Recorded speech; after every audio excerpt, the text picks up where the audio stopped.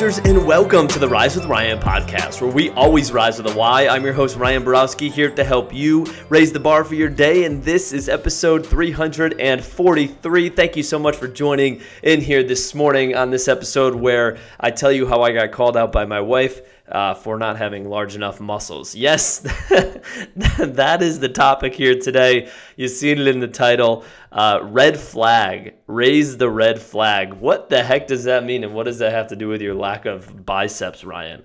Here we go. So in the book, Good to Great, which is a really, really good book, I'd recommend you read it. My brother got it for me, Kyle. It's a book about businesses that have gone from good to great. What's crazy about it is every single lesson you get from an organizational enterprise perspective can be applied to our life individually. So that's what I'm going to be doing here, because we have, for the most part, a lot of you are looking for that self-improvement. Now, you could take this and apply it to your business as well. But here's something that I thought was interesting. They're talking about utilizing information, data in a business. And he said, we found no evidence that good to great companies, which are the companies that literally went from good to great that they studied, looking at what success and the clues it left, had more or better information than the comparison companies. There was no evidence that they had more or better information. None. Both sets of companies had virtually identical access to good information. Well, let's break this down to the individual level. Access to information. Whether you're good to great or you're just an average company, that looks a lot like this. Podcast, books, Google, YouTube, blogs, reaching out to friends, reaching out to family, whoever you need to go to. It is 2020. You all, there is information flowing everywhere. There is zero excuse to find an answer to something. And I think we could all agree on that. So let's go on, and it says none. Both sets of companies had virtually identical access to good information. The key, he says, then lies not in better information, but in turning information into information that cannot be ignored. That cannot be ignored. That cannot be ignored. Everything we do is to avoid pain and or to gain pleasure. You've heard me say that before.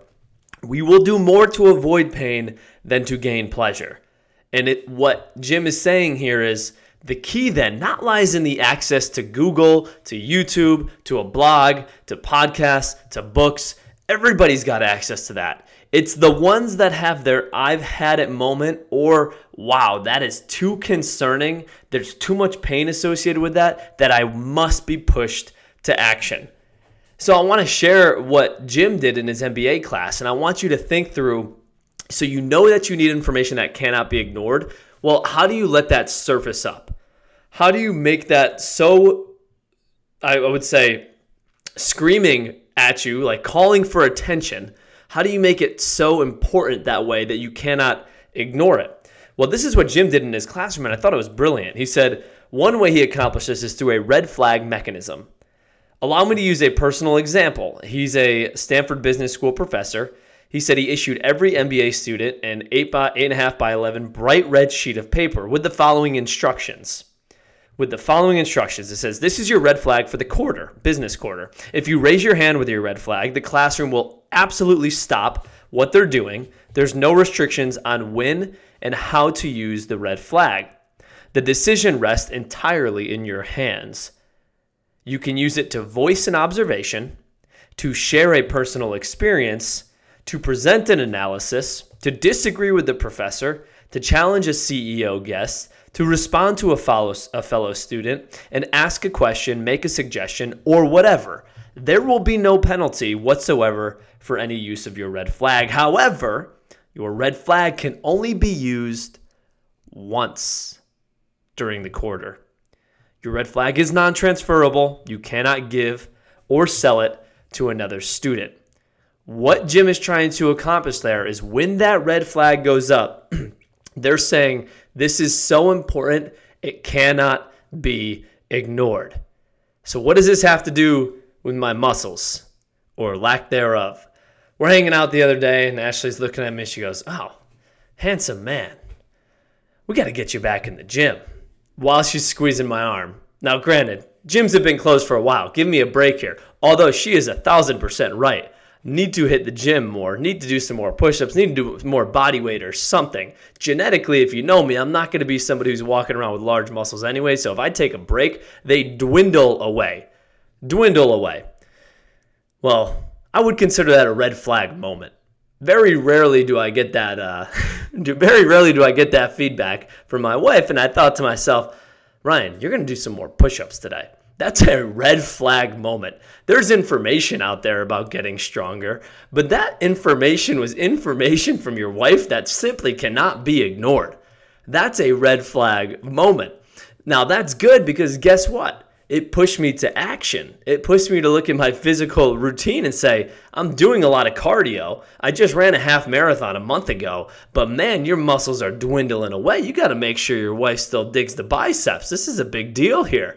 So I came up with a physical fitness plan, and I'm working with my buddy on this now, TT, but also I'm making sure that instead of just doing a lot more cardio, that I'm actually doing more physical fitness. So I wanted to share that with you as an example of a red flag moment. And I started to think, how can we apply this? And this is what I thought. This was by default and how it worked in our scenario. But find somebody close to you in life who can call you out. And the purpose of this is scarcity. It's scarcity because if someone's calling you out all the time, you are, what's the saying? It falls on deaf ears because you just hear it. And in the background, it's kind of like wah, wah, wah, wah. You just don't listen. But if there's something that is rarely said when someone calls it out, it means a lot. It means a lot because they just use their red flag. So here's the thing. We said it earlier. Everything we do is to avoid pain or gain pleasure. All that changed in my scenarios. I don't want to feel the pain of not having large enough muscles for my wife. I'm a man. Come on. But think about that. That's the thought process. Like, no, you got to push to action here. Something has to change for you. And those are those red flag moments. That right there is how you go from good to great. Now, I'm not making any type of claim for what I'm going to be looking like as a physique coming up here, but that's the first step in the right direction. I've had information. Good to great companies have information. Average companies have information. The key then lies not in better information. The key lies in turning information into information that cannot be ignored. And that's when you put that information to action to cause great results in the future. So, pray for me. Send me some good vibes. Got to get the push-ups going. Got to make sure the muscles are where they need to be. Got some work to do ahead of me, but guess what? I've had my red flag moment, and it was information that couldn't be ignored, and I am pumped to move forward. And I just hope that you have somebody in your life that can provide you with those red flag moments in your business, in your leadership, in your friendship, whatever it may be, to make you a better person. It's those engines that we talked about yesterday, the engines in your life that share those red flag moments. All right. Thank you so much for joining in here today. We will be back here tomorrow, better than ever. Thank you again. Have a great day. And remember, risers, you got this. Rise up.